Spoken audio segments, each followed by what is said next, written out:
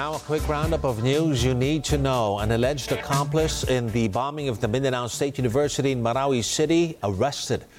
A caravan of civilian volunteers off to the West Philippine Sea to bring gifts to Filipino troops and fisherfolk. A rights group says around 500 people are killed in the Gaza Strip daily since the Israel-Hamas truce collapsed.